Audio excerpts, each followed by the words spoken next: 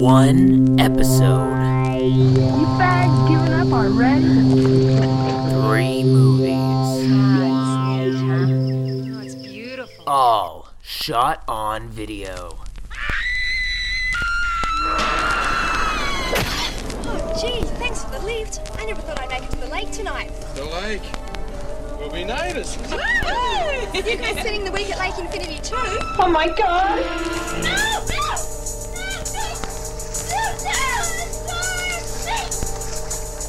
What have you done? Terror at 10 Killer. I'm going to get you. Blood Lake. This isn't ours.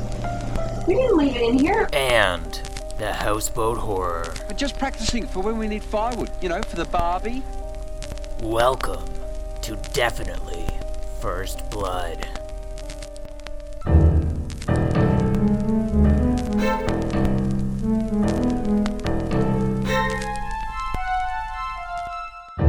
Hello, everyone, and welcome to Definitely First Blood. It is our 13th episode. No, it's not. Why our- am I saying that? It's our 13th times 3 minus Yes, 6. it is our 30th episode today.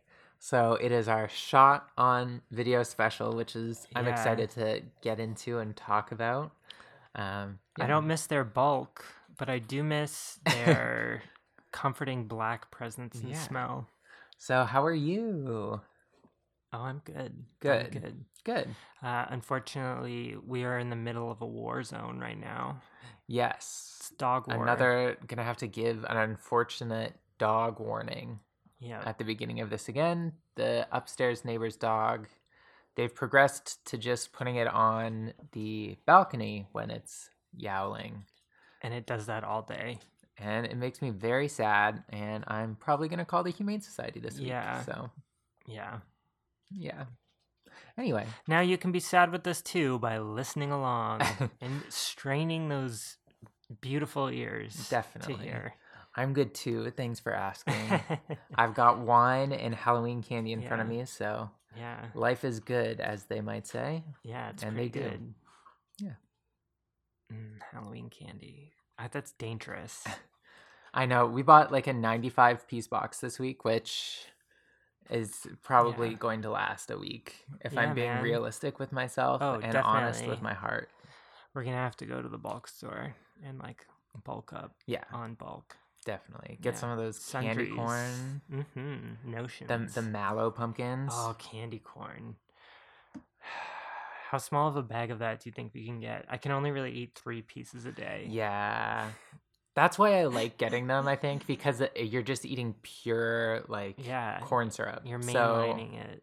That's why they're candy corn. 'cause it it's lasts a corn lot longer than my syrup.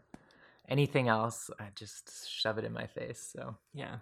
Yeah. I like this Mars bar What was- right now. What was your favorite Halloween candy? Um, I don't even know if I can think of mine. big surprise.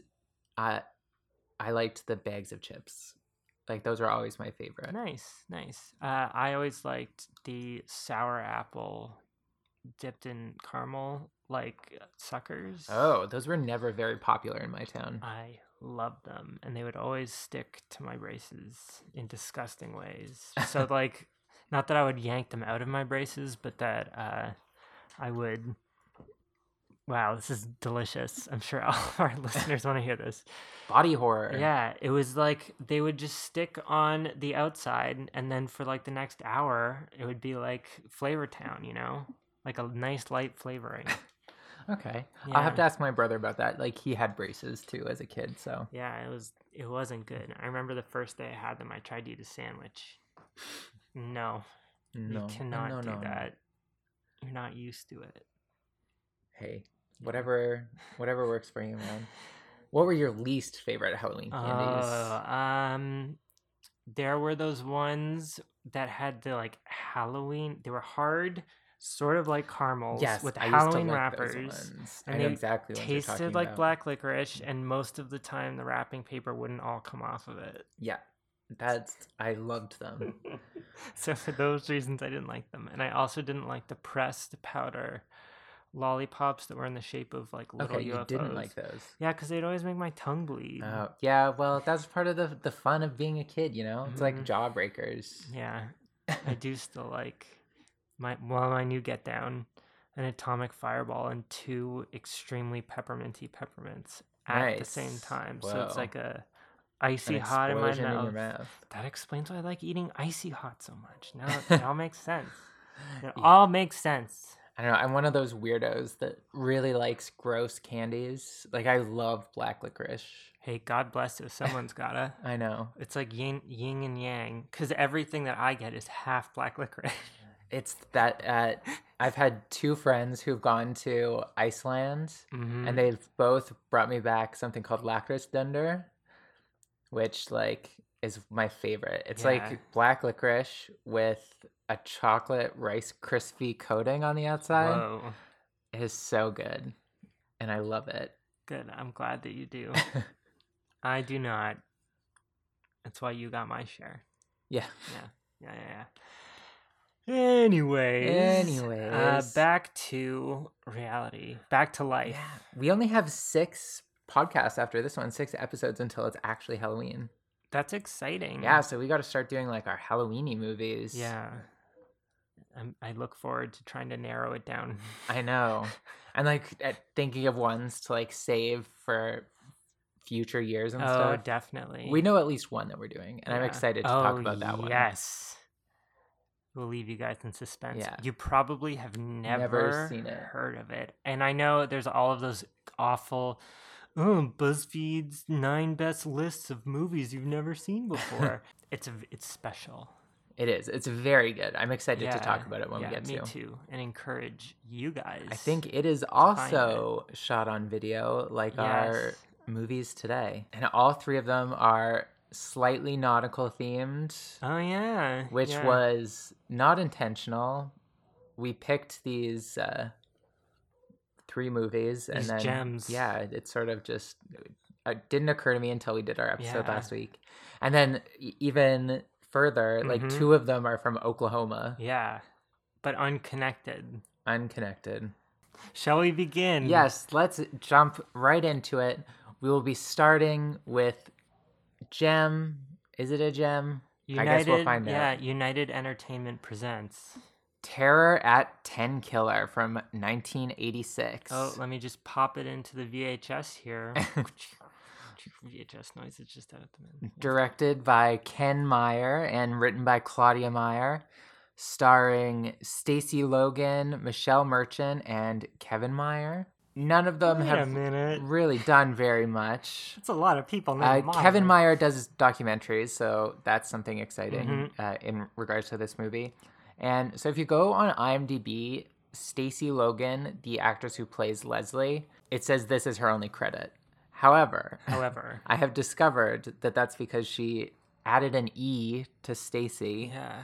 and has a full career under Stacy with an E Logan.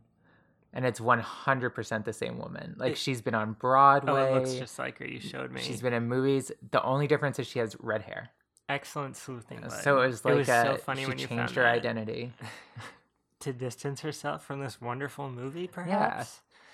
No, I bet she got to Hollywood and the producer was like, "You got guts, but there's already a Stacy Lou, so we gotta get your Stacy." Well, I mean, if she was doing Foo-foo." Broadway, it would have been New York. Oh, that's true. So how New York accent. Just do a Nathan Lane Listen accent. to it. Yeah. Yeah. Nathan Lane. What the fuck was that? I have no idea. Sorry. Anyway, so the movie opens with a guy chasing a woman down in a truck. Yeah, Denise. Her name is Denise. And then he kills her. You can't see him killing her It's because it's extremely so dark. dark. As is the rest of this montage of Yeah.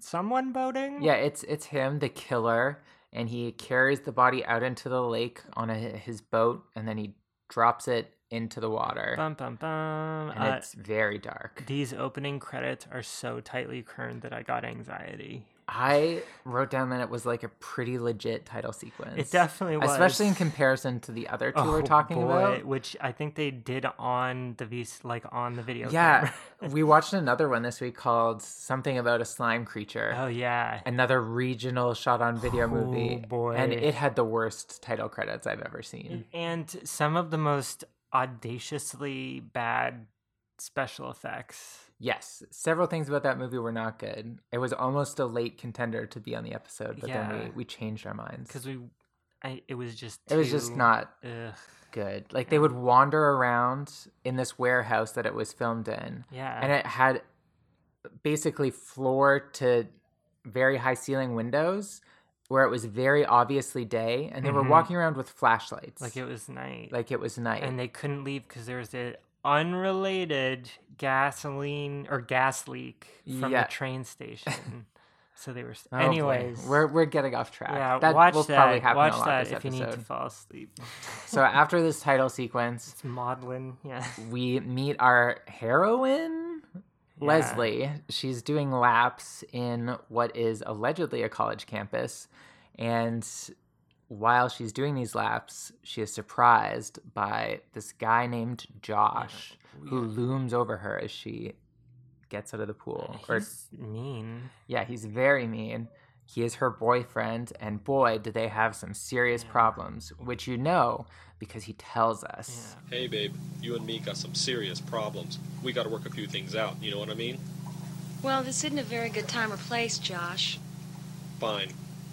I can wait. And their whole conversation, and honestly most of the dialogue in this movie, sounds like it was translated into English from another language. Yeah. Which it wasn't. But, God, like their sentence structure and the way they talk is just so needlessly complicated. And it's unnatural. It's extremely unnatural. It's unnatural for the most part. I feel like Jana is the only one who manages to she has some like moments that she's actually like a pretty good actress.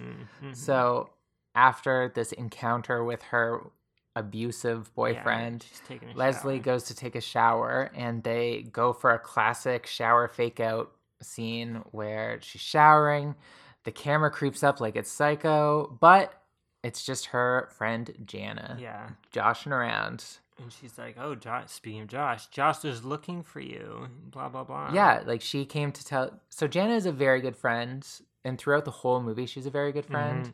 And so she just came to tell Leslie, like, oh, she heard Josh is on campus, and she wanted to warn her, but unfortunately, she's late on the draw with that one. And she's like, he's got other girls... But Leslie's like, our parents, we've known each other forever since we were born in a past life, so we have to get married. We get right off the bat that Jana thinks Josh is no good because he isn't. And Leslie describes, like, a textbook abusive relationship. Yeah, like, not that I'm making fun of her, because I'm not, but, like... It's more of like her family. Yeah, so like you said, she had to go to college for 2 years. Oh yeah. As a compromise to marry Josh, who she's been dating since high school. And whatever, that's a little piece of exposition, I guess we get. Weirdly, like, coercive.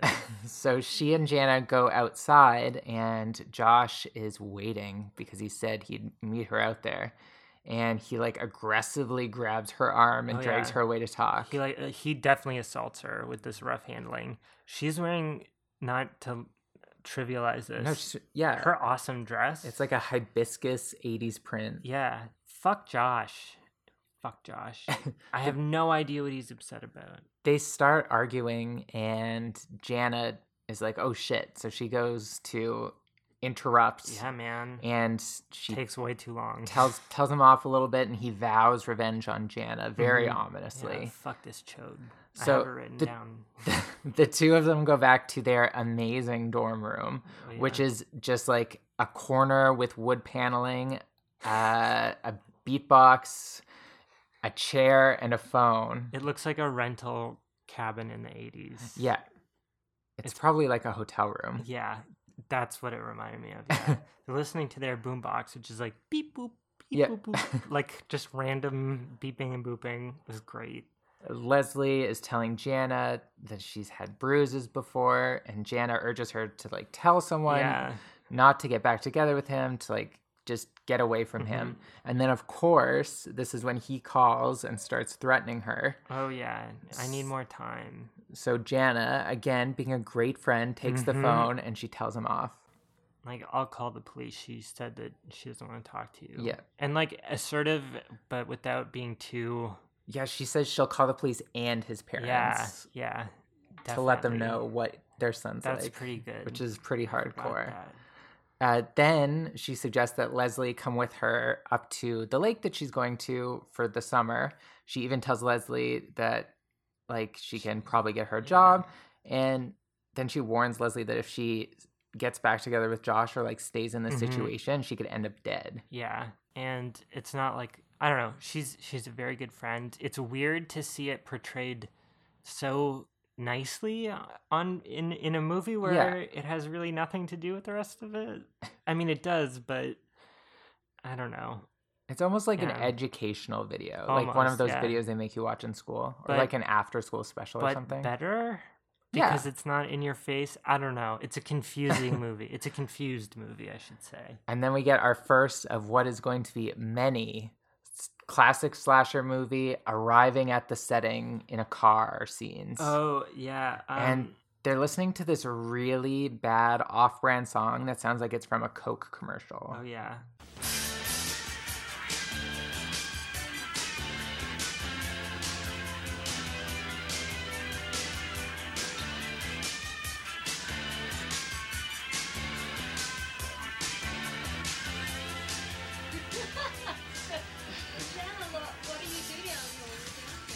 We just have fun. You know, there's a lot to do. Swimming, fishing, water skiing. Everyone I know has a boat. It's great. No, it's a lake.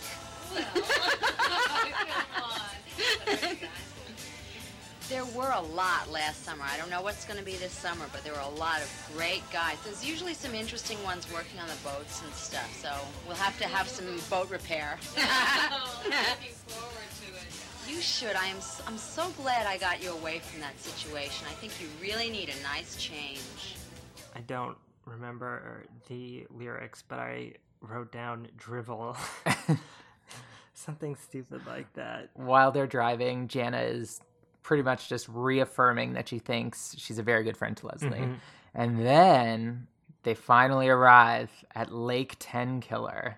And if you were wondering why it was called Lake Tenkiller, you're in luck, because Jana drops a little bit of backstory about a Native American princess, blah, blah, blah. She tells the whole story in a little bit. But so Tenkiller is a real lake, and the story that they use in this movie is total fabrication, like total BS. The reason it's called Lake Tenkiller is because the land was donated by a Native American family, and that was their last name. Awesome. Yeah.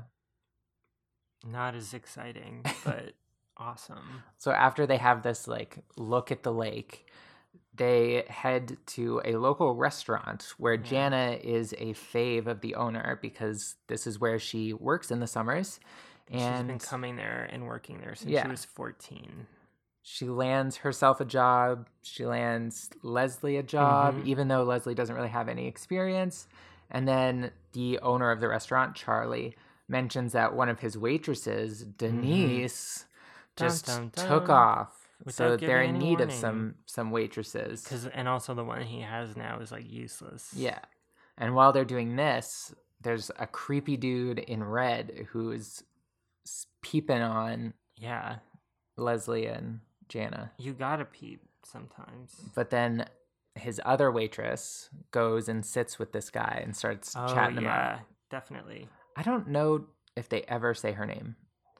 I think I have the waitress. I just have it as dumbass waitress. Because she was like unhelpful, I feel like. I don't remember. But yeah, Jana gets them both jobs, and while she's doing this, she describes exactly what is going on in her life. Like, that's the one thing with the audio in this. It's like if I were like, Mitchell, I'm going to the grocery store to get groceries because that's where we will find groceries. They have many groceries at the grocery store. They have apples, or I could get some oranges. And it only takes 5 minutes if I walk, maybe less if I take the bus. Oh my I don't God. even know what it would be like if I took the cab, but I suppose we could find out at the time. That sort of crap is infuriating. I have written down here, but how did they get to the cabin? Because they show them, it's such an excruciatingly long, like, driving sequence. Yeah. It's like everything in this movie has to be explained and then underlined. They're, like, when they get to the cabin that they're living in, there's actually some pretty solid shots. Like, Jana sees someone is watching her. Oh, yeah. Like, I don't know, like, it's pretty good. We see, like, a POV shot from the inside, and then they're going to get changed because they're going to go swimming. Mm-hmm. So then it's a scene of Jana changing into a bikini.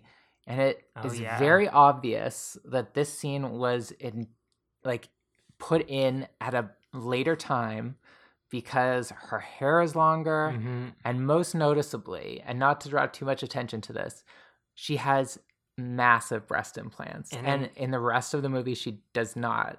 And the only reason we noticed it at all is because of this one scene where it's completely... Yeah, like she's wearing the same clothes. Like she wears 2 outfits essentially throughout the whole movie.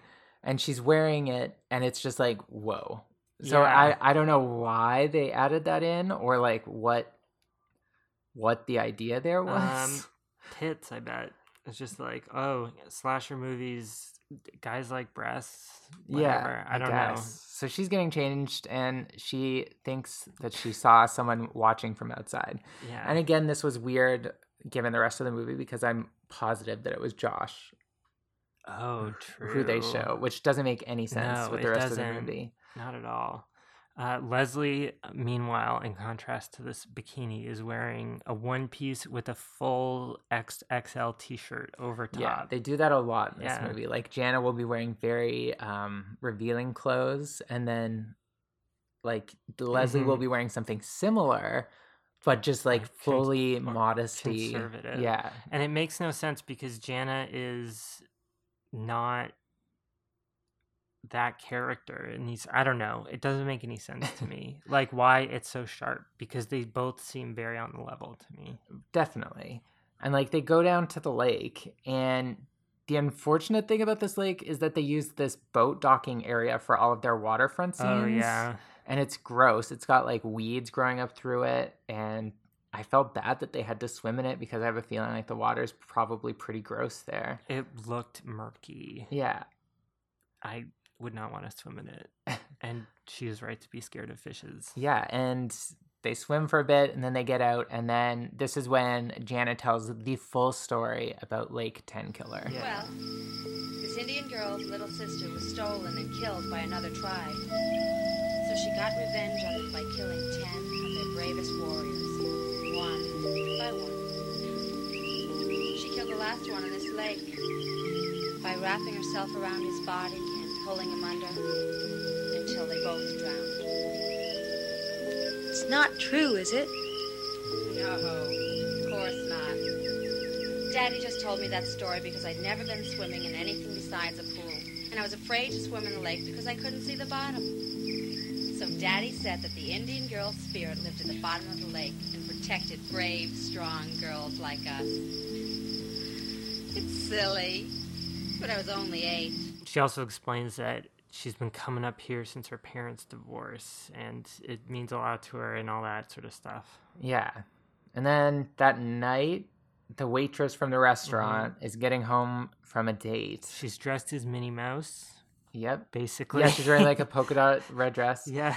And she goes to do what you always do after a date, which is take a jacuzzi. Yeah. She gets to like the jacuzzi room, and we see that there's a creeper outside the window. I like this shot. I liked it too. It was very modern. Yeah, the whole scene is of him like watching from outside. Like it's all shot from outside, her getting ready for the hot tub, and like him creeping from outside. One shot static. So it's like very much like you're there watching things unfold. Yeah, I think it's like pretty effective. So she gets in the hot tub, and from behind her, the door slowly opens, and we see that it's the creepy man in red from the restaurant. His name is Tor. Yeah. And yeah. She's like, what are you doing here? And then he's wearing like jean jacket and jeans. He just gets into the jacuzzi and starts wailing on her. Yeah, he like starts drowning her a little bit. No thanks. And then, so she's eating an apple in the hot tub. Oh, yeah. Important to note, because then he grabs the apple knife and stabs her with it. And it's one of those like paring knives. Yeah, and then the water goes red. Not red enough, in my opinion. No, I don't know. It's more like a blush. This is one of those movies that usually I like violence in these movies, but because it was all framed in like a domestic violence or like very misogynistic killer, it was like uncomfortable to watch. I don't know. Yeah, definitely. I agree, right? And maybe that's part of the terror. I think it's interesting that it was written by a woman. Yeah, me too, definitely. The next day, the girls take their dad, or no, they show up at the dock. Yeah, they go to the dock for Jana's daddy's boat. And she's like, oh, is Red here? She asks the guy working there, and he says, no, he took off with his missus across country in a RV. And so she asks him to get the boat for her, and he's like, oh, well, I need some ID. And she doesn't give him any ID. She literally just says her name and who her father is, and that's acceptable for him. My name is Jana McKinney. The boat is stored under my father's name, Aston McKinney. Will you get it now? We tried to come early so we could get out of your way before you got too busy. Okay, Tor, we get the boat. He's just like, oh, okay.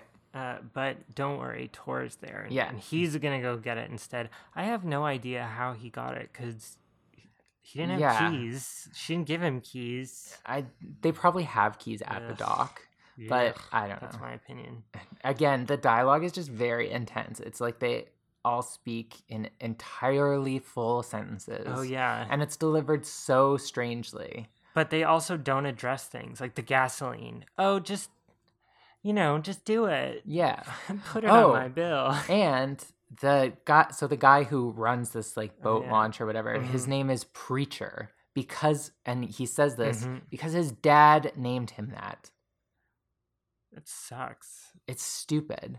So then when Jana and Leslie take off, this Preacher and Tor are left at the dock, and he goes into this whole monologue about filthy old men and how there's pervy dudes around, and he's gonna perv on them himself. With wretched minds. Like, dude, you're so self-aware. He's a self-aware wolf. Oh. Yeah. It's terrible. So the girls drive off boating. That's the last we see of them boating. And back at their cottage, Josh keeps calling Leslie. Yeah. And it's like he calls and then hangs up. Like Leslie hangs up, and then he calls again, and Jana answers. And then she hangs up. And then it calls again, but this time it's Charlie. And he's calling to like set up their schedules because his other waitress has gone missing. So unreliable. Yeah. So then Jana, again, fully and thoroughly explains the work situation and how it will be done. Like, she entirely explains how the scheduling, how the dynamic, how everything is going to work. Yeah. Hey, Les, guess what? That was Charlie. His waitress walked out on him, and he wants you to work afternoons. By myself? Oh, sure. It's easy. Charlie comes in early and cooks up most of the lunch specials. Then I come in to help with breakfast and lunch. By the time you get there and the lunch rush is over, all you have to do is cook up a few burgers and maybe serve some pie and coffee. What about the dinner crowds? Charlie doesn't worry much about being open at night during the week. There's just not that many people around. What about weekends? Now, that's a little different. But we'll work something out before then. And like, on weekend, late at night, you don't have to worry.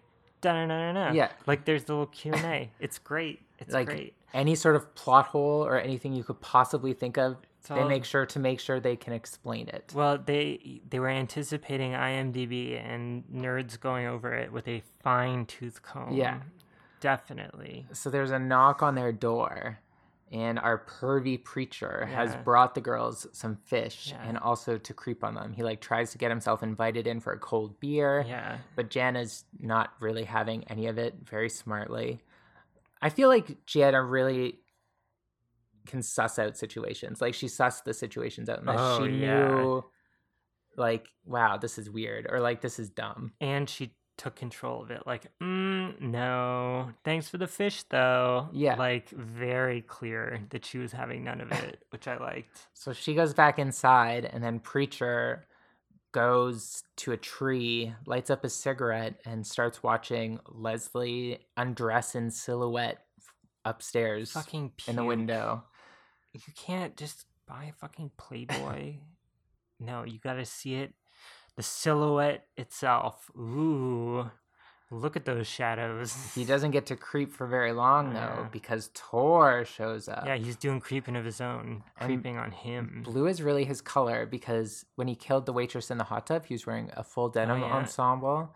And here he's wearing a sweatshirt, a blue sweatshirt. But I think by the next frame, it's changed to a blue t-shirt. So something like that. That happens. He delivers the hell out of a monologue about men and their filth. Yeah, you're too old for late night activities. I mean the kind of man that sees something perfect and new and beautiful, then covers it with his filth. The kind of man that sees something with his eyes and hands and mind, then pulls it down into the dirt with him. What's the matter? Am I getting in your way, Tor? You heard what I said, old man. Yeah, I heard. And I'm old. I'm too old to take any shit from a young smartass like you. And then Preacher goes to walk off when Tor attacks him. And then there's another one of the definitely spliced in when they had a bigger budget scenes of him, like Tor cutting off Preacher's arm. Like and it's very good special effects. Like amazing special effects. When the knife like finally got through the skin over it. I don't know, it was very good. It was a very good I don't like that visual effect. Because you can imagine it happening to you. That's like how realistic, like, I don't know. No thanks. I would prefer not to be amputated. And then Leslie walks all the way down to the boat dock in her lavish flowing nightgown. Silky, tied at the waist. Yeah, and as she's looking, Jana pops up behind her. I love scaring the shit out of you, even though I know you're under stress. There's a mystery boat. Yeah. We presume it's, what's his face, Preacher's? Yeah, because, so, he, like, Tor put Preacher in his boat. And he's just floating around like his. Yeah. Well, okay. So I think that's what happens, but also she finds his body later. So I don't really know. That's true. Couple of plot holes like that in this movie. Maybe he saved half there, half for later. Yeah, maybe. Who knows?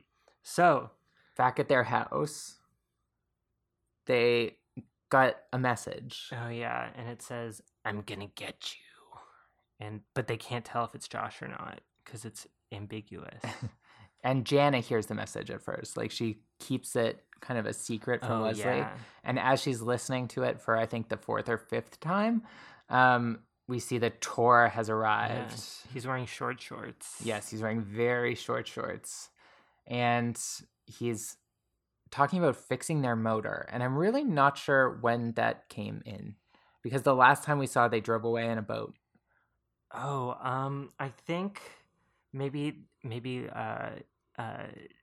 one of the girls mentions it to him, like, "Oh, just like you said, our boat stopped working" or something. I don't remember. Oh, okay.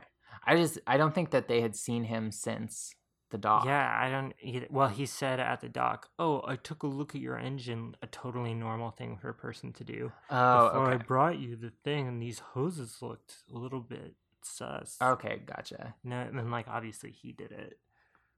Jerk. Yeah, so he, like, sits down and he's giving, like, quite the thigh show with his tiny short shorts. Like, they're all the way up. And Jana's kind of spilling the beans regarding Leslie's relationship to Tor. Yeah, she's like telling him all about like Josh and how the relationship dynamic with Leslie is, and he is disgusted when he hears about it, which is kind of weird. It has a very confusing message, this movie. Well, I mean, in real life, people like that, they'll like pretend to be disgusted by it, and that way you don't know that they're gonna do it.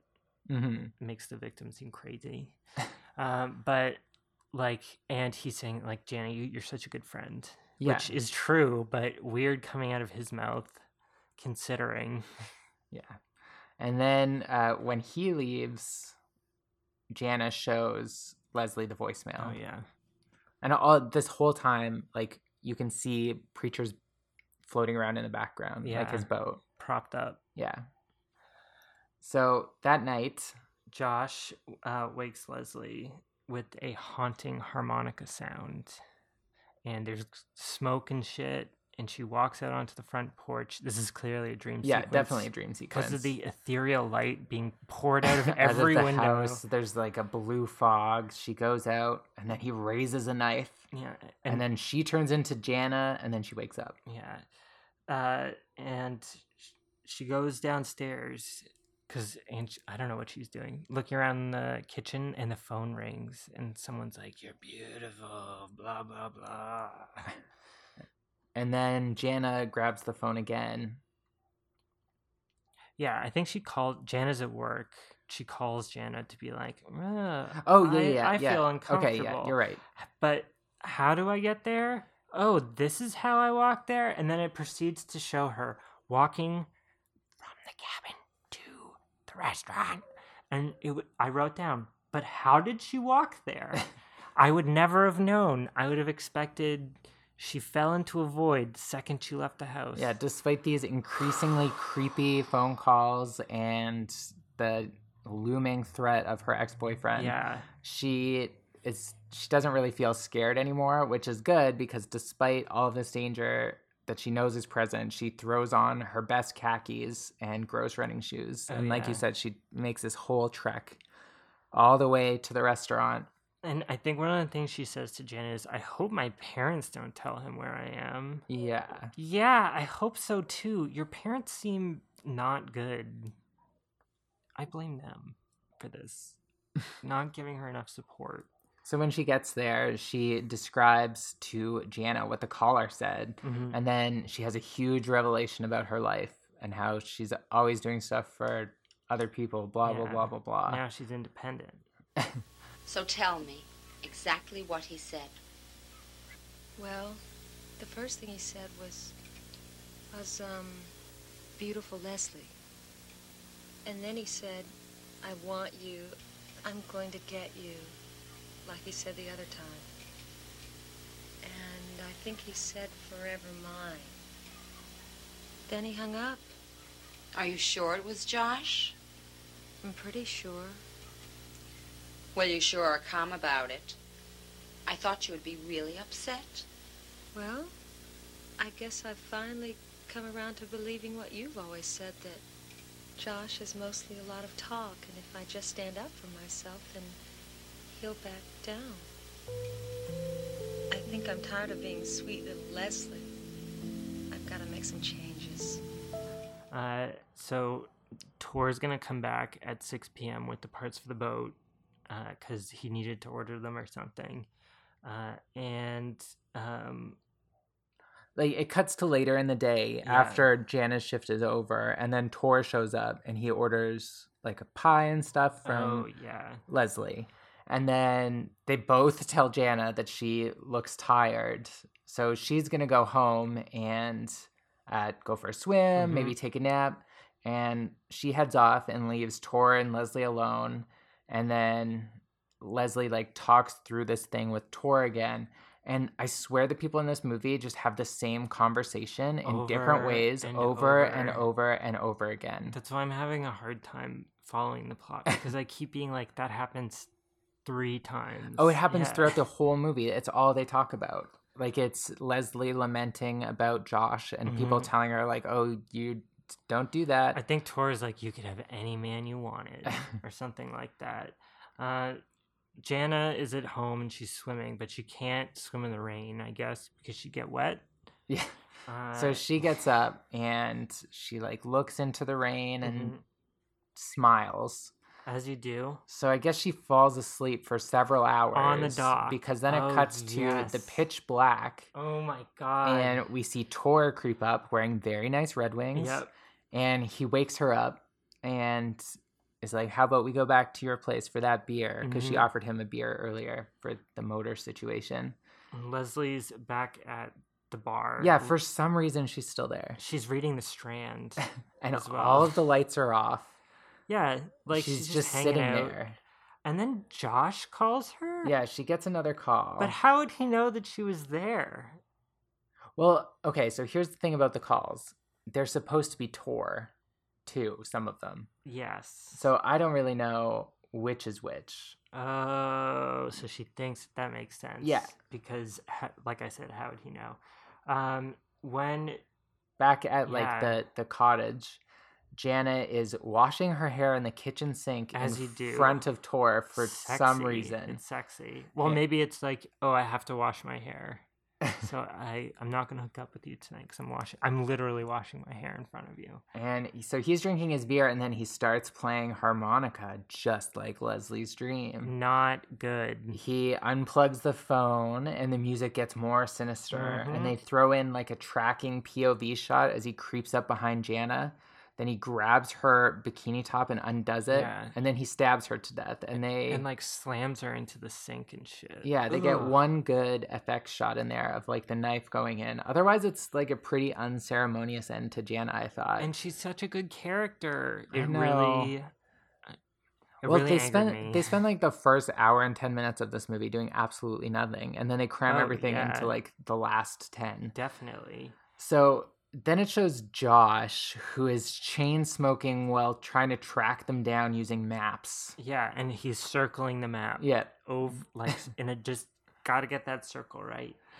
Leslie finally gets home, and she notices the harmonica, but doesn't notice that directly beside the harmonica, the phone is very visibly unplugged. Yeah, like, obviously. And then... Josh is on his way. It, like, shows, like, a... like him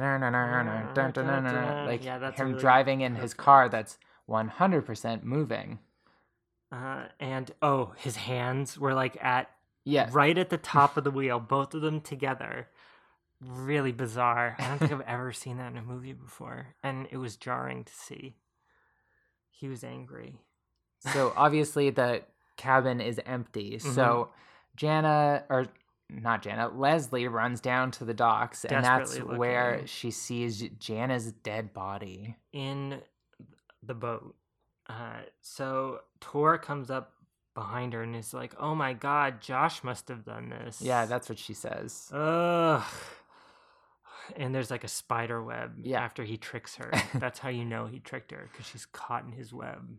They run back to the cottage, and Tor finally lets his creepy flag fly, and he tells his whole, like, MO. It's my harmonica. She was asking for it. Like, fuck you. Why? She was asking for it. You know she was.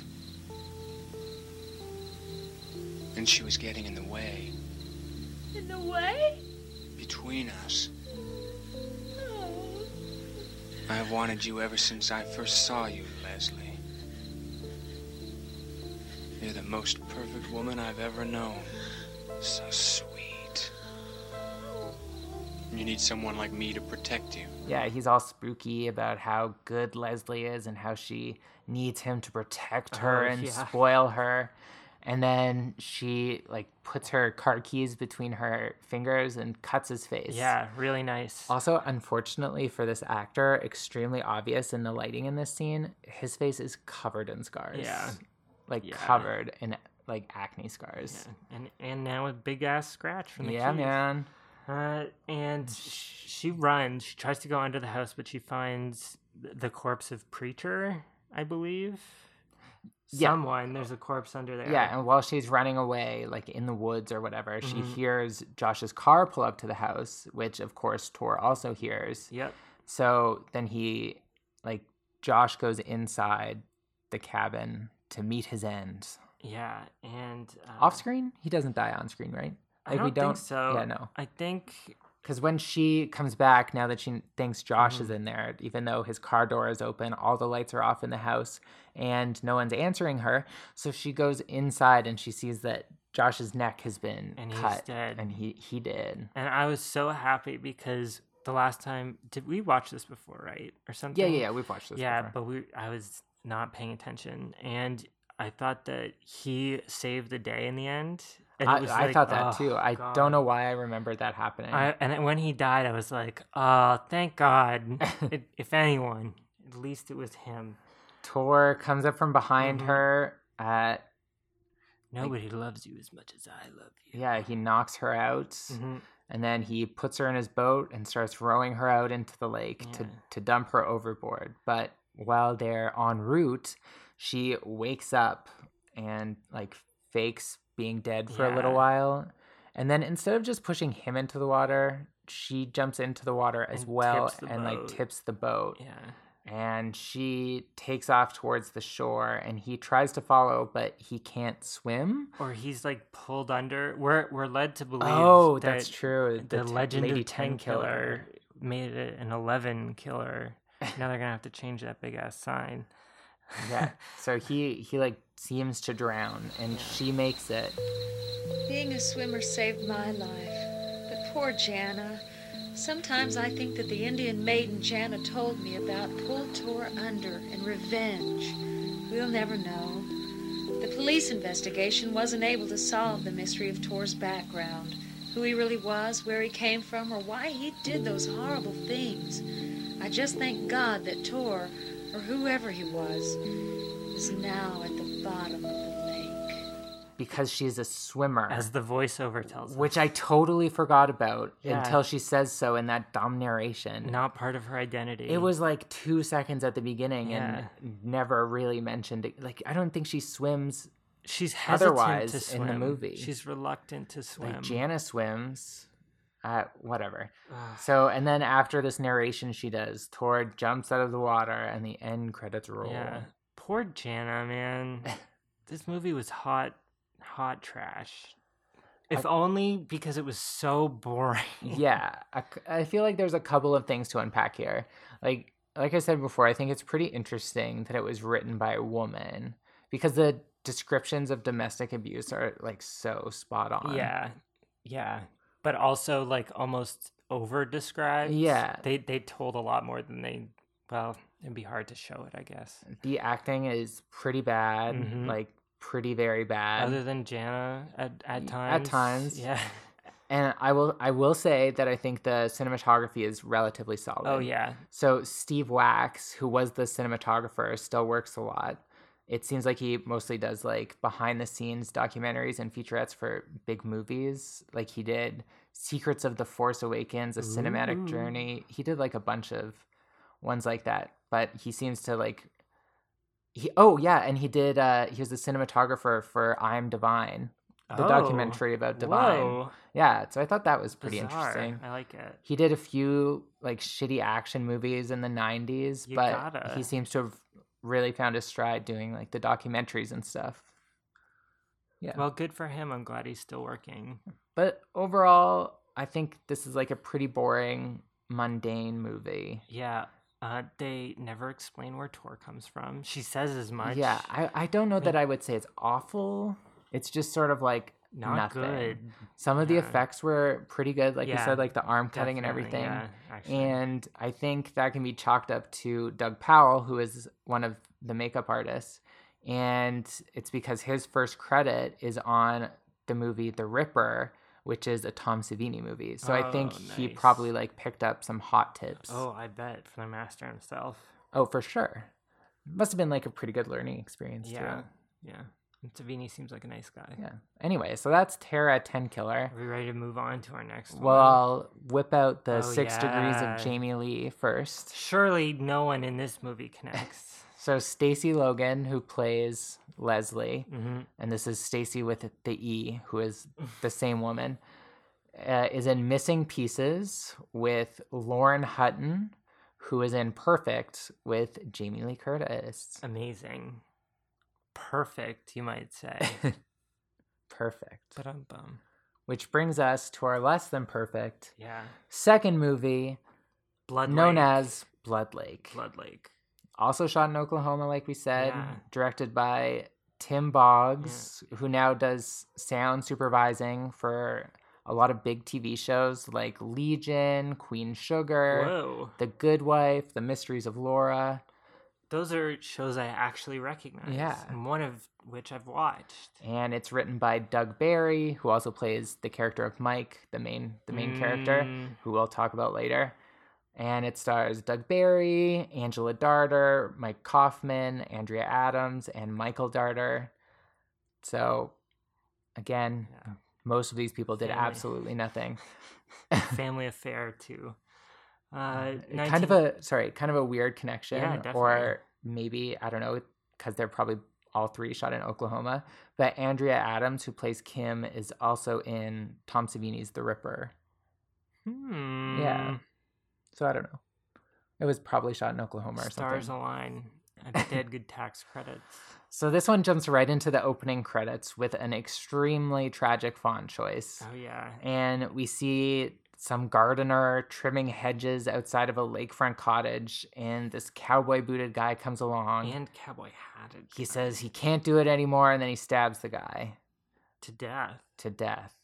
And then we cut to our second slasher movie, arriving at the location scene. Oh, boy. Our characters are driving to another store brand rock song.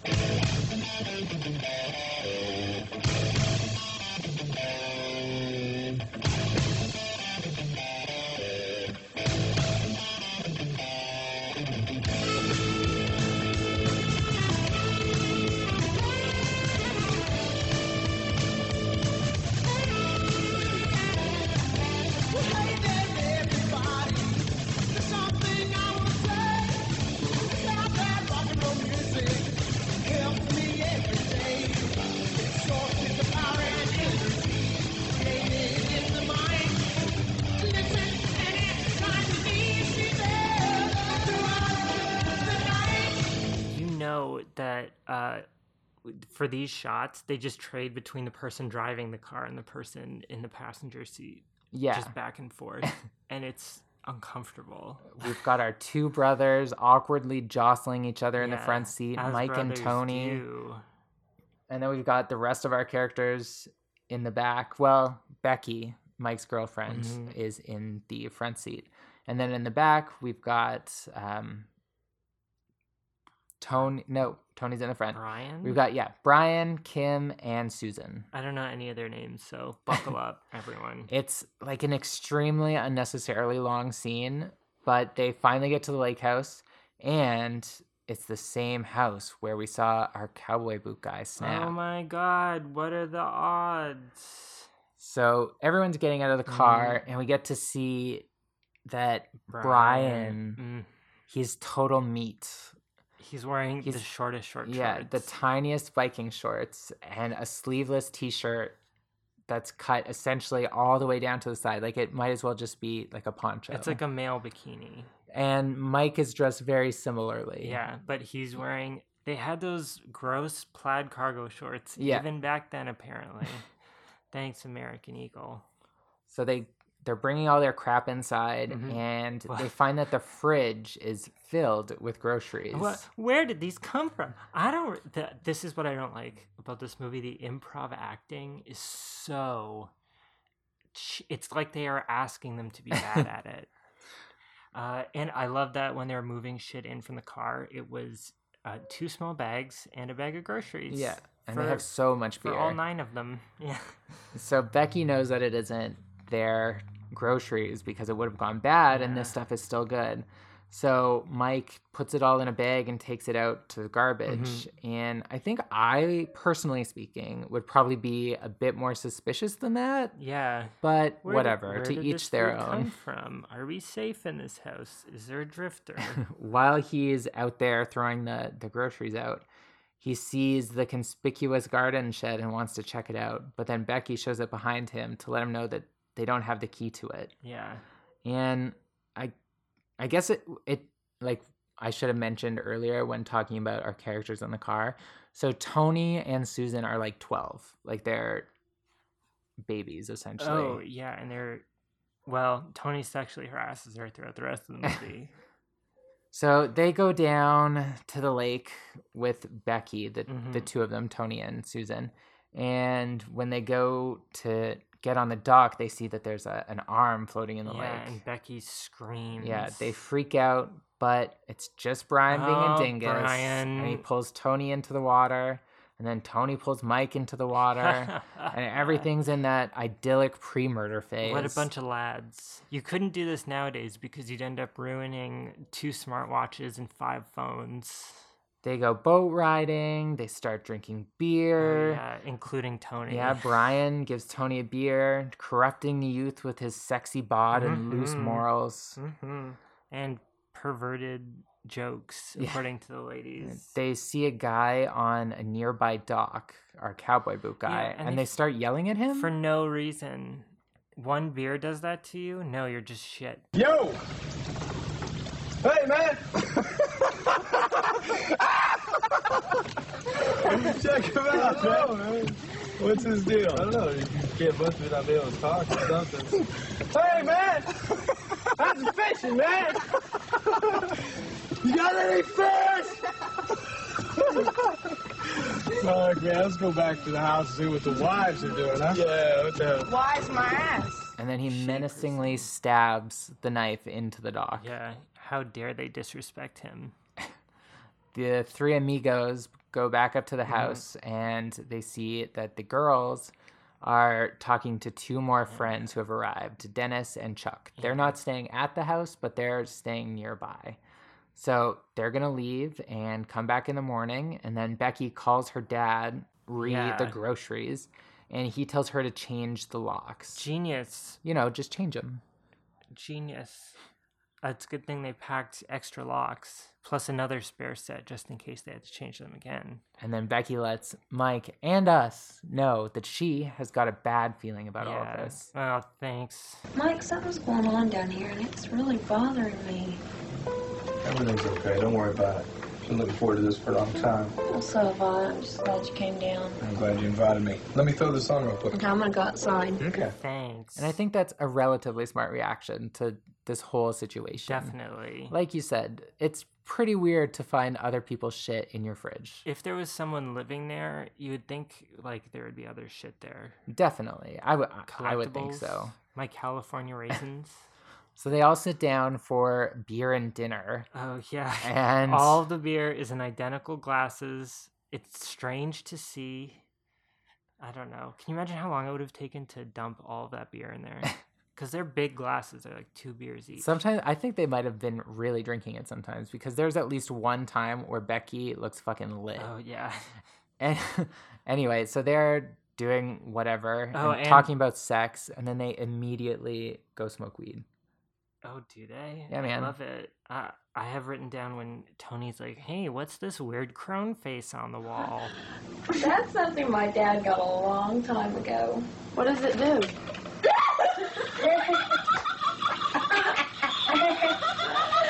I can't believe it. Believe that. God, what an idiot. I can't believe you. So, like, hey, thanks, Dad. This isn't haunted. They seem to be doing pretty much everything in their power to get killed in a horror movie. Oh, like, they're doing definitely. everything you shouldn't be doing in a movie. It's gross. Surprisingly, there's also no smoke in any of their cigarettes or jazz cigarettes. Definitely not. Well, it's hard to tell with all the artifacts. Yeah. Sometimes it was literally impossible for me to know what they were talking about. They all sounded like the teachers in Peanuts. Tony keeps talking about how he wants to have sex with Susan this weekend, and Mike's That's right, Tony. There's only 2 kinds of girls, those that do and those that will. I don't know what that means. But anyway, they go to bed, and that's when they hear a noise. Yeah. And Mike half-heartedly looks out the window, and then he takes his shirt off. Yeah. And then they hear another noise. He says, shit, I don't see anything over here, twice in a row in the exact same voice. And it was disturbing to me. Also, in this movie, the killer's POV is in this awesome, like, Tang vision. Yeah, I think it's to try and make it so it's more visible. Like Predator. I don't know. Bizarre. Super bizarre. So after the second noise, he runs out shirtless. And unarmed. Only to just miss someone going back into the shed when he rounds the corner of the house. And so he goes back inside, and the whole crew has come downstairs to check what's happening, and then they all go back to bed. Yeah. And the next day, it's water sport time, baby. Yeah, can I just say water ski montage to the song that says "Feeling Free"? That's honestly like 15 minutes of this movie. Yeah, it's so long. And who cares? Brian and Mike aren't kissing yet. Oh, they never kiss. I was very angry about that. So they all get in on the action of this water skiing. It's not that fun, is it? I don't know. I've never been. I think I've done it once, and you're being just dragged behind a boat. What's fun about that? And, you can fall down sometimes if you want to spice it up. Fuck water skiing. There, I said it. Oh, shit, man. They're all doing their best to these bitchin' guitar riffs. Oh, yeah. So when Mike and Brian are coming back into the boat to change out, Tony calls them fags, which is pretty spicy. Yeah, you fags giving up. You know why? This is part of the fag discourse by which young men develop a masculine identity by shunning anything that's effeminate. I see. Yeah, the more you know. So they finish their skiing, and they go back to the lake house where their two other friends, Dennis and Chuck, are waiting for their turn. So Kim and Brian get out of the boat, and Chuck and Dennis get back in, and then they go off, and then there's more water skiing. Oh, definitely. Susan, like you said, is going to give it a go. So she gets in the water with Tony chirping her the whole time. They give her the hugest life jacket I've ever seen in my life. So she calls him Little Tony, and Mike is like, they must have did it last night. She definitely knows Tony. And she doesn't even get to water ski because she sees a snake and gets spooked out, so they have to go back home. And the snake doesn't even come into play later, I don't think. No. Fuck this snake. Fuck this montage. It's all useless. It literally is useless. They go back home. They're all hanging out, finishing up a meal, and joshing each other some more before they head out for some more skiing, save for Chuck and Dennis, who are going to go home. So while they're walking back to go to their cottage or whatever, they see someone. Yeah, they see someone peeping in the windows. She's got cowboy boots, a cowboy shirt, and a cowboy hat on. So they put on their best tough boy acts, puff their chests out, and scare them off. We're going to kick your ass. Come here so we can kick your ass. So he goes around the side of the house and disappears. And for some reason, they think he ran away, but he obviously just went into that garden shed. Yeah, and they're like, where did he go? The shed of mystery. Later that night, they're playing a bizarre game of quarters. Yeah, they're all smoking and drinking again. The worst fake acting. The whole, it's definitely an improvised scene, I think, here. Like, Becky is just talking about how bad she would be at it. And it's like, shut up, Becky. Like, and also, you can't just do it for real. You know what I mean? You have to put on airs that you're... I don't know. If I'm being totally honest, I kind of like this scene. Him in that glass. What's up? What are you gonna do? Who's you? I'm about to play some quarters. All right, yeah, that's good. Yeah. I never do make it. Oh, that's good. Come on. Let's do it. All right. I can't do that. I don't want any of that. Hey, miss, pass it on down. Keep that away from me. Like, I thought it was almost hyper realistic. Like their interactions with each other. And it went on for a really long time. Sort of like that Nathan For You episode where he recorded the Smokers Aloud and he scripted the entire bar. I don't remember that. That's fine. So it's not a Nathan For You podcast. Yeah, I don't know. Maybe it just feels hyper real, especially versus like 10 Killers dialogue. Oh, definitely. Where it was just no sense of realism at all in that one. So, like I said, it goes on for an extremely long time. And then all of a sudden, it doesn't, and they all get up and leave. Decide to go to bed. Just at the drop of a hat. yeah, they like finish up, and the two dudes, Chuck and Dennis, tell Becky about the creeper that they saw. Oh, yeah, we saw a guy. And despite saying they don't know what he looks like, they then give a pretty solid description of the guy. Like, oh, he's 40, 168 pounds. He's ugly. His name was Doug, whatever. Yeah, so everyone starts going to sleep except for Mike and Becky. They head outside and they're being watched. And it was very hard to see these scenes because of how dark it was and how like pitch black and awful the lighting was. So it's mostly like just like an idea of bodies that we know are Mike and Becky, and they're like swinging on a swing. And then Chuck and Dennis are nearby on the dock talking about how hot Becky is. Yeah, checking their fishing line. And how they should bring their own girls next time. Yeah. And then the guy with the cowboy hat shows up. And, the killer. And he's throwing stuff at them. Well, he starts menacingly coming down the dock towards them. You can see like the outline of his knife and stuff. And it really isn't, like it's a tiny little knife. It isn't that menacing. It's like a K-bar, yeah.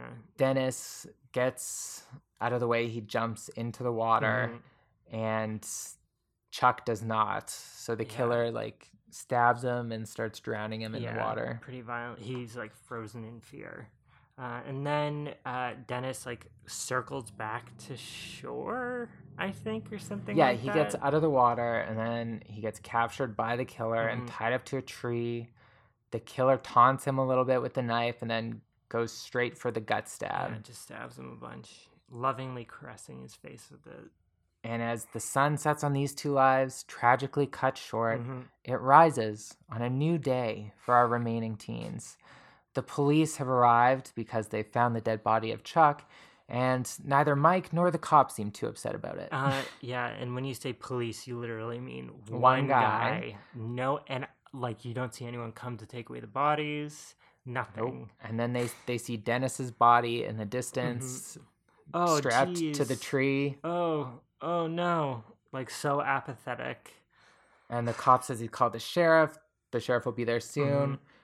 And then Mike comes. Mike just goes to hang out at the house, and it's like a very bizarre reaction to all of this. Like Leslie's crying. Yeah, the rest of the crew is like just waking up, and Mike fills them in on everything. And then it cuts to slightly later, and both kids are asleep, which definitely not. Yeah. And Brian and Kim are still playfully chasing each other around the house, all horny-like. Oh, yeah. Like, totally inappropriate. The only one who seems at all upset by any of this is Becky. Yes. Yeah. Fucking Becky. Later that night, later that day, doesn't Mike say, like, I'll protect you? You don't have anything to worry about. They do a really weird thing where Mike, Becky, Susan, and Tony, like, all go off to go boating, I think. And then it just, like, immediately cuts to them coming back. Like, they leave and then they come back, and they can't find Brian and Kim right away. So it's like, are they dead? No. But then we see that they come right back to the house and start smoking more weed. They have a huge Ziploc bag of weed. It's so much weed. So night falls, and I guess the police investigation was over pretty fast or something because it's not spoken of. And Brian and Kim are going to go hang out on the dock and like neck and stuff. Let's go for a walk in these uncertain times. And then finally Mike has like a reaction. Yeah, this is his Oscar moment. Brian, hang on just a minute, all right? With all this weird shit going on, I don't think you guys ought to be leaving, okay, man? All right, okay, it's just dumb. It's no big deal, man. What are you talking about? It's no big deal. All right, would you hang on? 2 people were killed over there. Would you shut up? Just go then, man, all right? That is just so stupid. And he, like, his eyes go wide and he's, like, slamming and opening the door. he goes for it. Daniel Day-Lewis, eat your fucking heart out. In this 10 seconds, he gives it his all, and there's nothing left for the rest of the movie. So Kim and Brian go outside, and we get the murder vision again as the killer watches them stand on the dock. They start making out, and, like, someone was literally just murdered on this dock, and they are just fine with There's that. nowhere sexier than a crime It's not scene. cordoned off or anything. So they hose the blood off. They get interrupted by a nearby father and son. Oh, yeah. Who are occasionally in the rest of the movie, and it's kind of a weird thing. Yep. But, I mean, when it shows faraway shots, like establishing shots, you can see that they're surrounded by other cottages. Mm-hmm. But anyway, it's almost impossible to see what's going on because of the lack of lighting. So they get into the boat because they're going to drive it out to go make out. There's since they've been interrupted. Well. Yeah. Another amazing song and another confusing moment for me. How did the boat get right back to shore? I think the killer drove it there. Okay. What do you mean? Well, it doesn't get back to shore. They get in the boat and then they drive away. Yeah. And then when the killer is standing outside of the boat, he's like, or is he on the boat? It was so dark I couldn't see. It's impossible to tell. Anyways, Brian gets his throat slit. Yeah. And which is the real tragedy of this movie. So we're down to 4. Yeah. And back at the house, they hear Kim scream, and Mike goes out to investigate again, and we see the murder vision come back into play. The boat's gone. So, shit. Yeah, he finds the other 2 campers down at the lake and asks them if they've seen Brian and Kim, and they tell him that they took the boat. So he takes off to go try and find the boat. And back inside, Becky hears a noise at the door and thinks maybe it's Mike, but he's not there. Yeah. He's too busy swimming out to the boat to find the bodies. Dum, dum, dum. Doesn't she turn off all the lights in the cabin? She shuts all the lights off. He knows you're in there anyways. And the silhouette of the killer becomes visible in the window when she shuts them off, which I thought that was kind of a cool shot. Yeah, that's true. He was already there. Yeah. She gets Susan and Tony, and they start hiding as the killer starts breaking in, and he's lurking around the house. And then there's the weird cackling toy thing. He pulls the string and scares the shit out of them, so they escape to the shed. Yeah. Good place to go. And that's when they find the dead body of the gardener, I think. And then he ties the 2 of them up. He ties Tony and Becky up, but Susan manages to escape and run away. Mike is finally making it back to shore and rips off his shirt. Yep. He might as well not wear it. He runs back to the house for some reason. He doesn't want a shirt on, man. He's going to sweat to death or something. It hurts the nipples. He immediately goes to the shed. And he gets intercepted by Susan while he's running back, and he tells her to go call the police. He does. And she tells him that they're in the shed. And he comes up on them as the killer's rubbing the knife all over Tony's face. Lovingly. Yeah. And gets into a fist fight with him. The killer starts cutting off Becky's clothes. Please. Why are you doing this to me? Because of your daddy. And then he stabs Becky in the ribs. And then Mike comes in and sort of fighting. He wrestles him away from Tony. Very unconvincingly slams his head into the wall a couple of times. And then stabs him. A bunch. In the back. Then he unties Tony and Becky.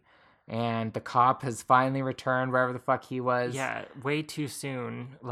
If he's responding to Susan. He explains the whole situation. It's Bob or whatever the fuck the guy's name is. And Becky's dad bought the house. Oh, Jed. Becky's dad bought the house from Jed and then never paid for him. Never paid the house. Fuck you. How does that even work? It doesn't. It makes no sense. It's the worst motivation. Why was he living in the shed that had no better? Well, he was living in the house. That's his groceries. His house. Yeah, that makes sense. But just and it's such a throwaway. Yeah. And speaking of throwaway, the ambulance is there now. Apparently, the hospital is right next door. Yeah. Ambulance is there. All the cops are there. And also, if there's other people on this lake, why didn't any of them call the police in all of this? Or why didn't these people run to their house? Yeah. When the deputy goes to check the shed, the killer is turned into a jumble of old rags. He's missing. Yeah, so I guess presumably he's driving the ambulance, I guess? Yeah. It's unclear, but the ambulance drives off into the night with Tony, Becky, Susan, and Mike. Whoever survived. In the seats. The laughing face. Then it shows Jed at the house. It's now like winterish. Again, how could this possibly happen? Yeah, why would he still be there? Yeah. The police know who he is. Exactly. It makes literally no sense, but good effect for it because as he like gets to the lake, we see that it's all dried out. The entire lake. There's just like a mud puddle in the middle, and immediately, because you're like, what the fuck does this have to do with anything? We get a credit. Dry Lake special effects by An Act of God. G-O-D. And it's because the lake dried out due to like a rare geological accident that caused the lake to just drain into the ground. That's awesome. And then it took 2 years for it to get refilled. Wow. So by 1989, it was refilled. It sucks for tourism. That reminds me of that video we watched, and I highly recommend everyone check out, of the disaster where they were salt mining and they drilled up into the bottom of the lake. Yeah, that was a good one. And the entire lake drained through this hole like a bathtub.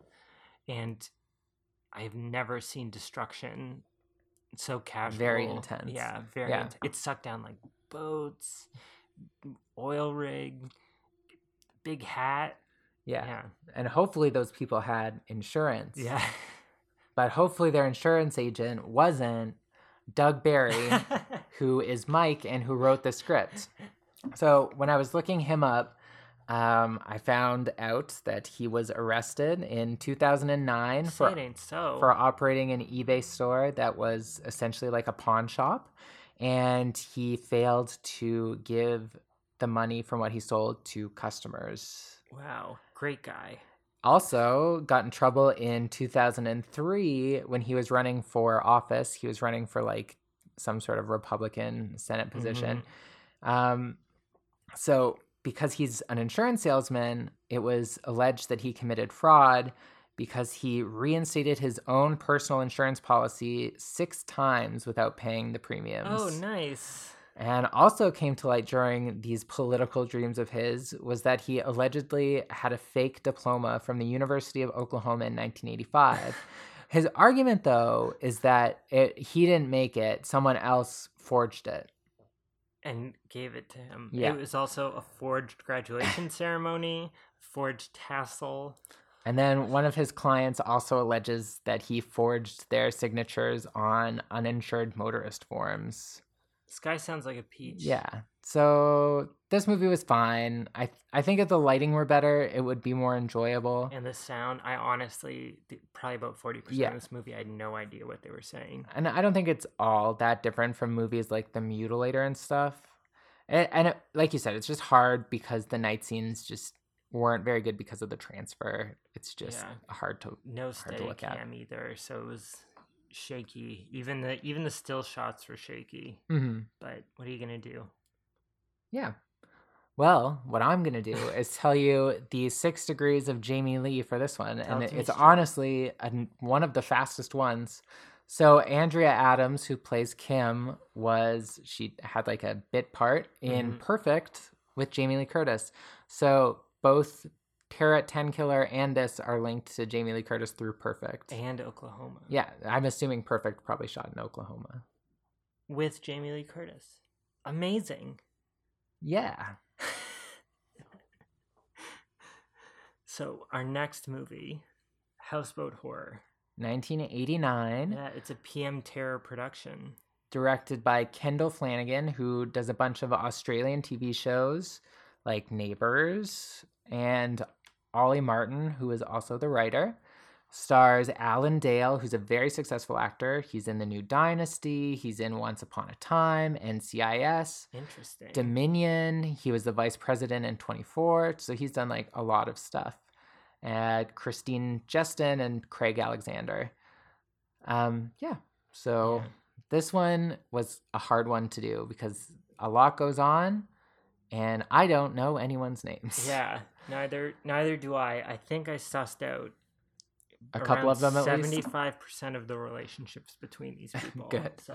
So it opens with our third driving to the place scene. Yeah.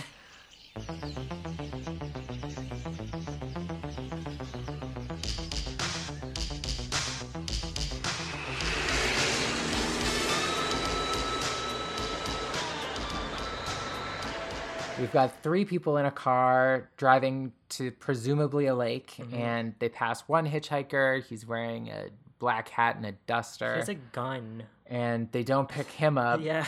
But then the next hitchhiker is like a cute blonde, so they pick her up, and she immediately recognizes Sammy, the driver, from something called the Underground Disco, which is a place. She's so excited. Yeah. She's wearing an awesome Letterman jacket.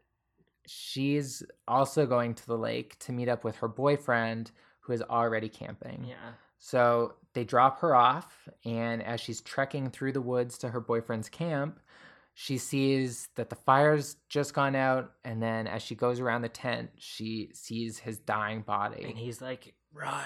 Yeah, he's got blood gushing out of his mouth. Ride or die, man. And the killer is wearing very clean boots, and he's got a Gurkha knife, which is a big sort of boomerang-shaped sword. Yeah, he like approaches. You just see his feet. It's a very Friday the 13th ripoff shot. It is.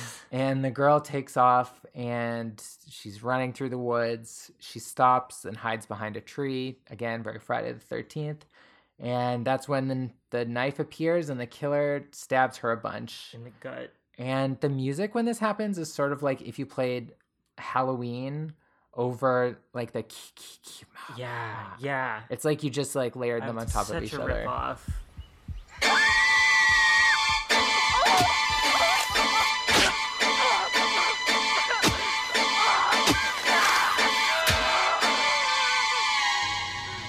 So fade to white. Oh, and then we get our awesome title sequence, which looks like word art.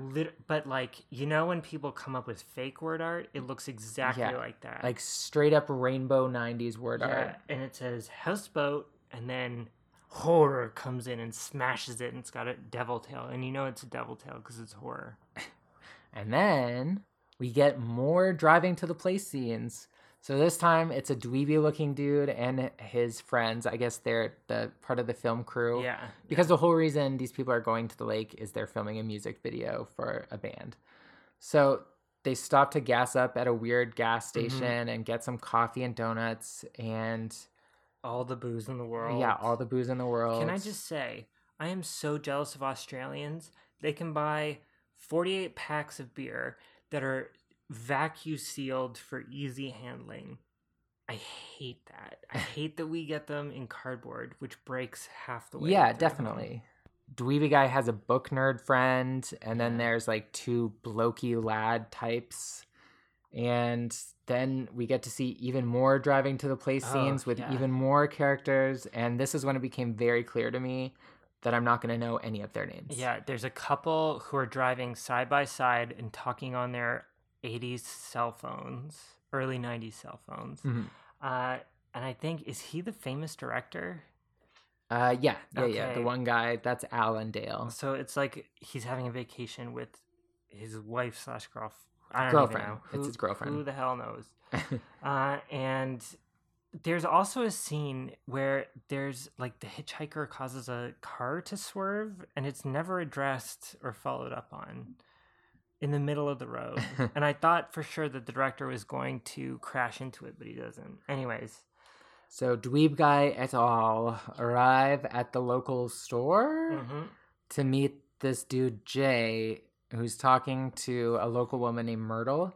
And the whole time he's like looking at horror stuff and playing with knives. So I'm like instantly suspect of him, but it never comes up again. Oh, never. He's like a famous actor, television actor. Because they're all like, okay. Oh, what are you doing here? And he's like, I came here for a little R&R. Except they're Australian and not British. Yeah. The whole crew gets to the waterfront and they start loading in all of their gear, their large amounts of beer, and just generally goofing on each other. They goof off so much in this. Yeah, they do. Most of this movie is them goofing off. Yeah. The one bloke dude is chopping away at a tree. Hey, you're on the film crew this weekend, not in the timber yard. We're just practicing for when we need firewood, you know, for the Barbie. Moron, you don't use green timber when you're making a fire. Practicing anyway. We'll get practice on the gear. This ain't no holiday. What an asshole. And it makes no sense, other than to set up that this axe is going to be used. Chopping at the root of the tree willy-nilly, the forest ranger who we were introduced to earlier at the gas station is like, hey, this is a national park, and like, don't do that. Grr. Yeah. Which is fair.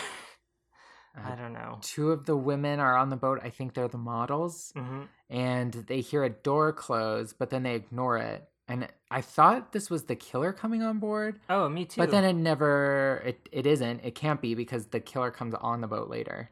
And then I think even more characters show up on the boat. There is way too much going on. Yeah, I have here a lot is happening for no reason. And there are too many characters. And maybe it's because we're coming off 2 movies where nothing happened for too many reasons. And then everything happens for no reason. Yeah. There's a yacht, which is definitely not a houseboat, or it's like a personal houseboat with that guy who's like, oh, hey, everyone, come here to party. Come here. Yeah, he's come like peeping on them like he's jazzed. Yeah. He knows the director and stuff. He's like it's him. Celebrity watching. On the boat, we get to see some very bizarre fashions that the band's wearing. They look like French mimes. Mm-hmm. Various incarnations of I didn't French like the mimes. band characters. I thought they were dumb. They were all jerks. But then again, there are too many characters in this that I can't tell you a single personality trait about any of them. And not enough of them died for how many characters there were. So the ranger gathers everybody around to let them know all of the regulations and stuff. He even tries to warn the director about legends. Oh, yeah. Oh, no. And, especially the band, they're all just making fun of him to his face. Then they finally take off out into the water, hopefully to start dying so I can learn some of their names. Yeah. And while they're drifting off, the local acid head is dancing on the docks. Oh, yeah. And with his drum. It's bizarre. And the cop is watching before he gets axed in the head.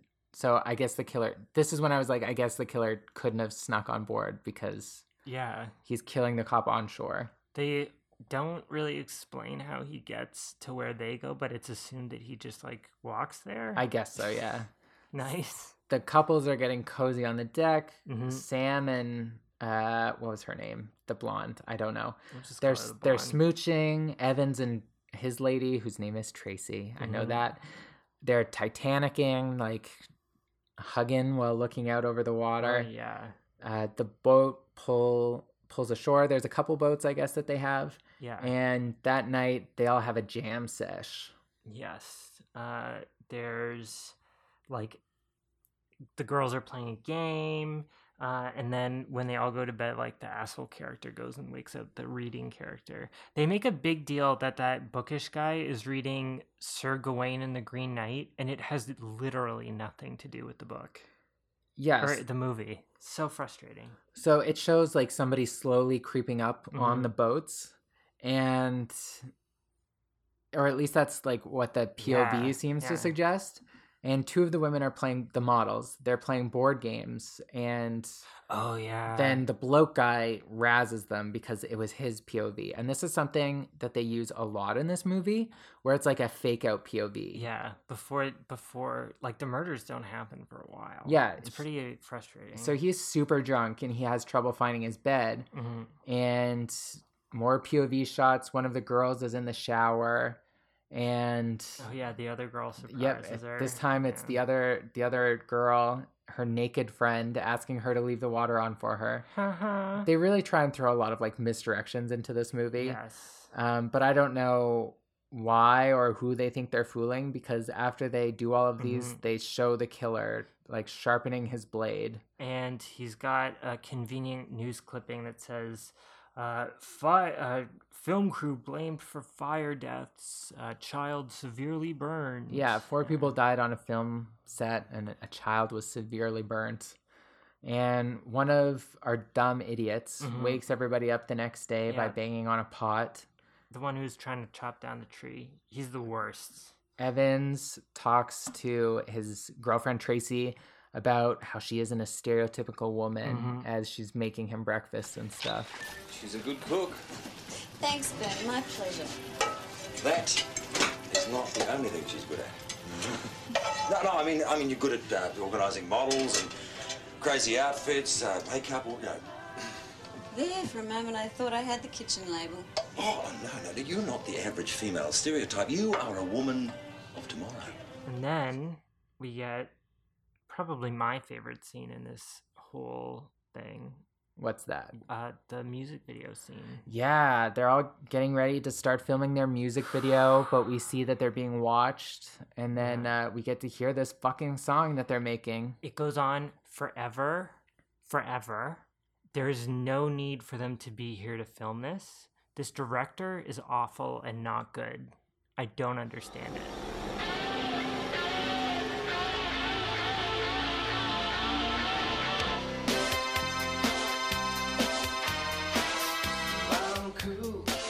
She's hot.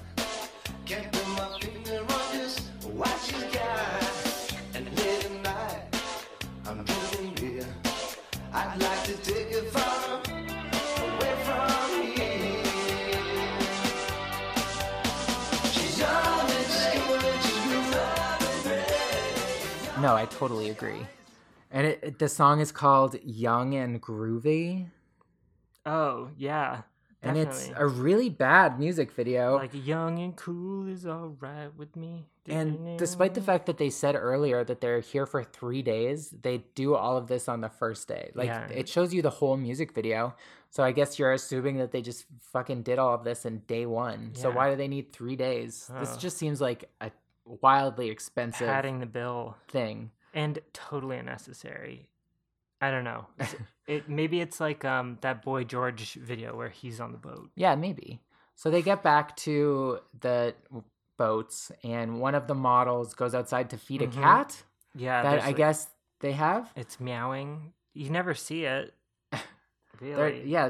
There's no reason to have this cat other than for this, because then she sees that there's a bunch of blood and stuff on the wall. Yeah, dead animal question mark? It's not clear what it is. I think it might be like that girl who got stabbed at the beginning, like her hair. Oh, nice. That's what I think.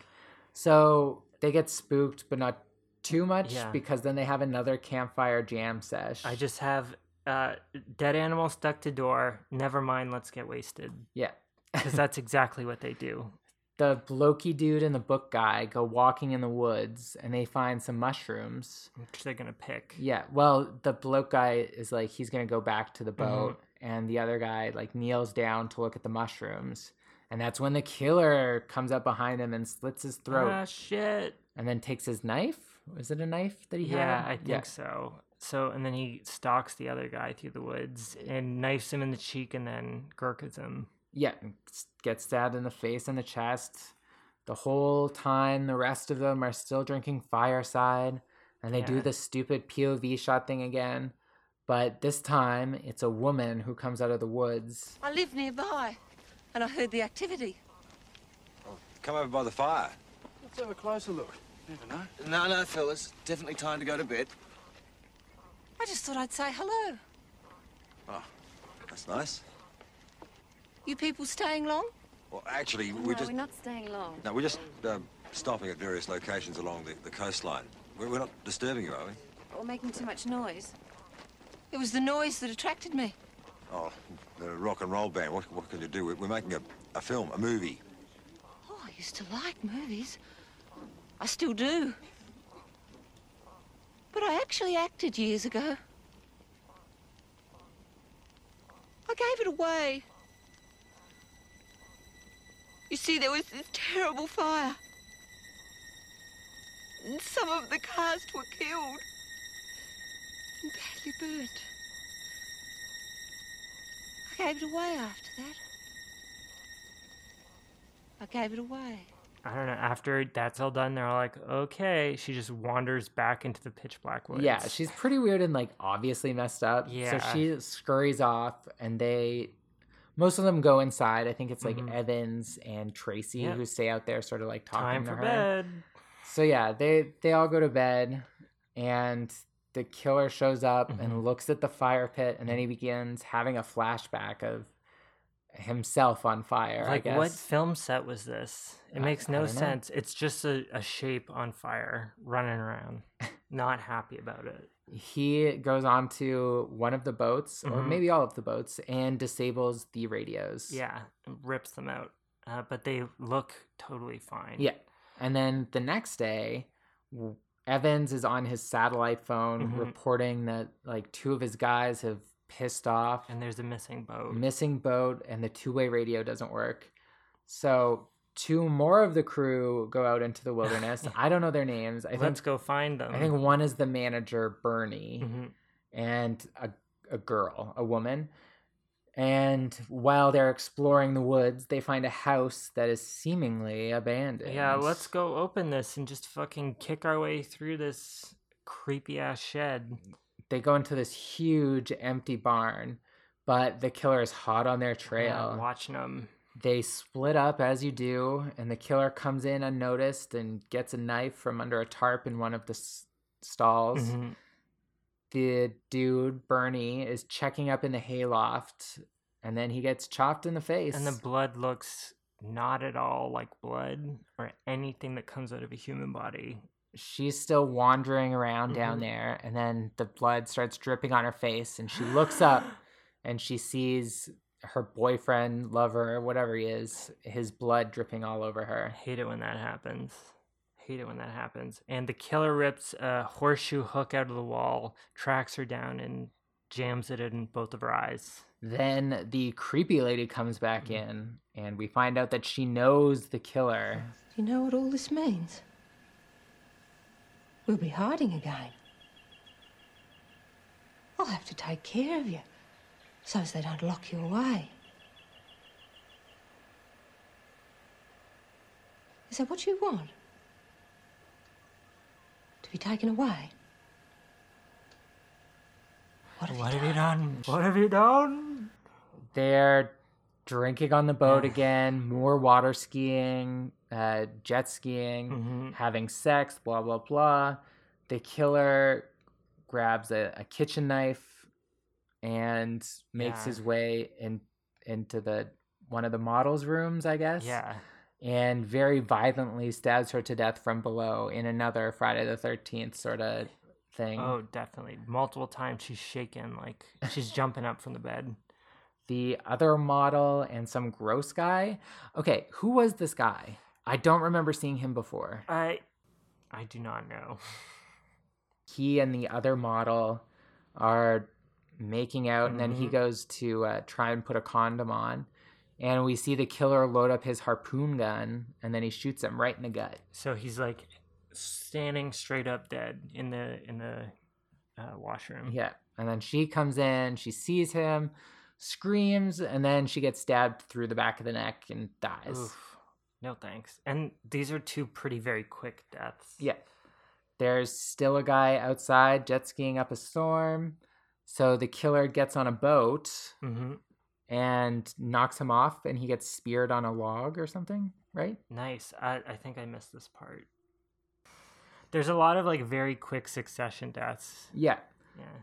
Then back inside, they find the body of the harpoon guy.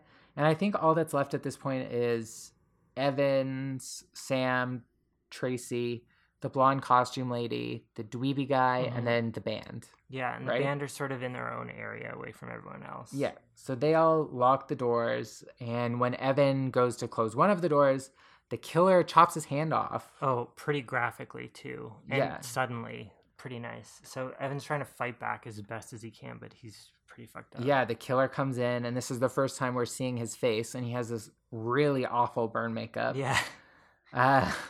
So he survives this amputation initially, and they fight for a bit, and then he gets his head split open. Yeah, ouch. And that was pretty graphic. Yeah, that was a pretty good special effect there. Definitely. Sam tries to stop this, but then he also gets stabbed. In the gut. Then the killer goes after the blonde woman, that I think she's the costumer, in the shower, and then he strangles her. Tracy runs off the boat and into the woods. And I guess she runs for a while because the sun comes up. Yeah. And all of a sudden. He catches up to her, and then she hits him in the gut and doubles back. Sam, I guess, has survived his stab wounds because he starts untying the boat when Tracy gets back to him. He's coming. He's right behind me. Then they get on and drive away as the killer watches on, seething. Yeah, but the boat, they've established this earlier, the boat has intentionally been like handicapped so it can't go very fast. Yeah. So they really can't run away. It doesn't even matter because they get as far as they can, and then they run out of gas, and the killer catches them. Mm-hmm. He gets on the boat, beats up Sam for a little bit. He tries to fight, and Sam doesn't even have a weapon. You had all this time. Yeah. Tracy lights some gas and starts spraying the fire at the killer. Grab petrol! Tells Sam to grab the petrol. Which he does, and He grabs splashes it all over a him. whole bucket of petrol and splashes it on him. He lights up like the 4th of July. And the worst thing is, this is his least favorite thing, being on... he hates it the most. And then he goes overboard. Yeah. Into the water. And there's like... a weird fake out where she grabs Sam's arm and he turns around and he's scary looking. Like his face is all burned. Yeah. He just looks sort of like a mannequin, low poly mannequin. But it's just a dream because she screams, she wakes up, and the ambulance takes her away.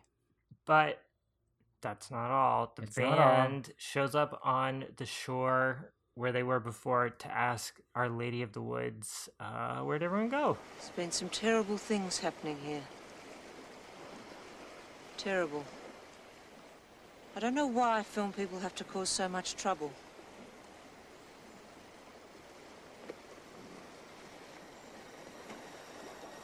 When I was in the films, my little brother was killed. Another accident. A fire.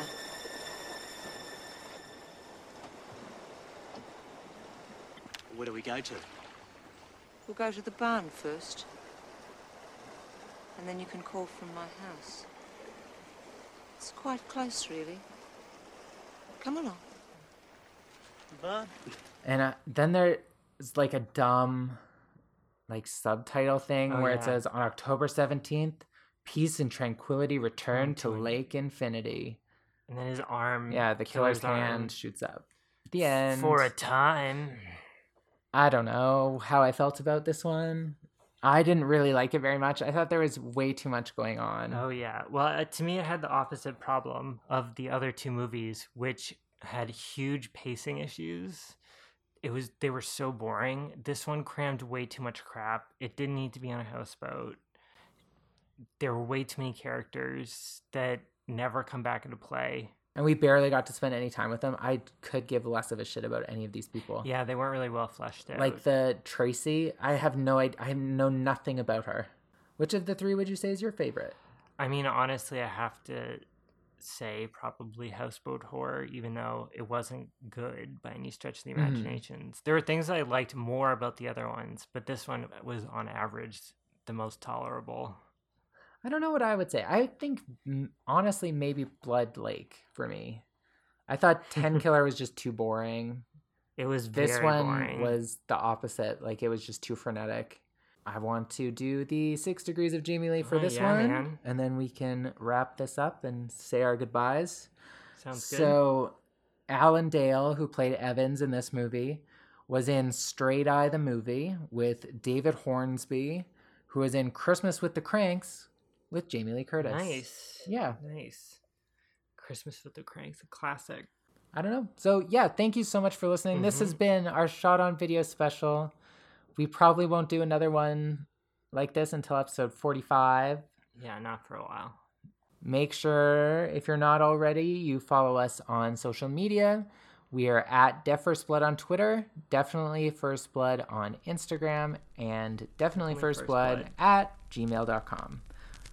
Thank you so much for listening. Honestly, it would mean the world to us if you gave us a review. Helps the algorithms pluck us out of the sea of sameness and identify us as the special stars that we are.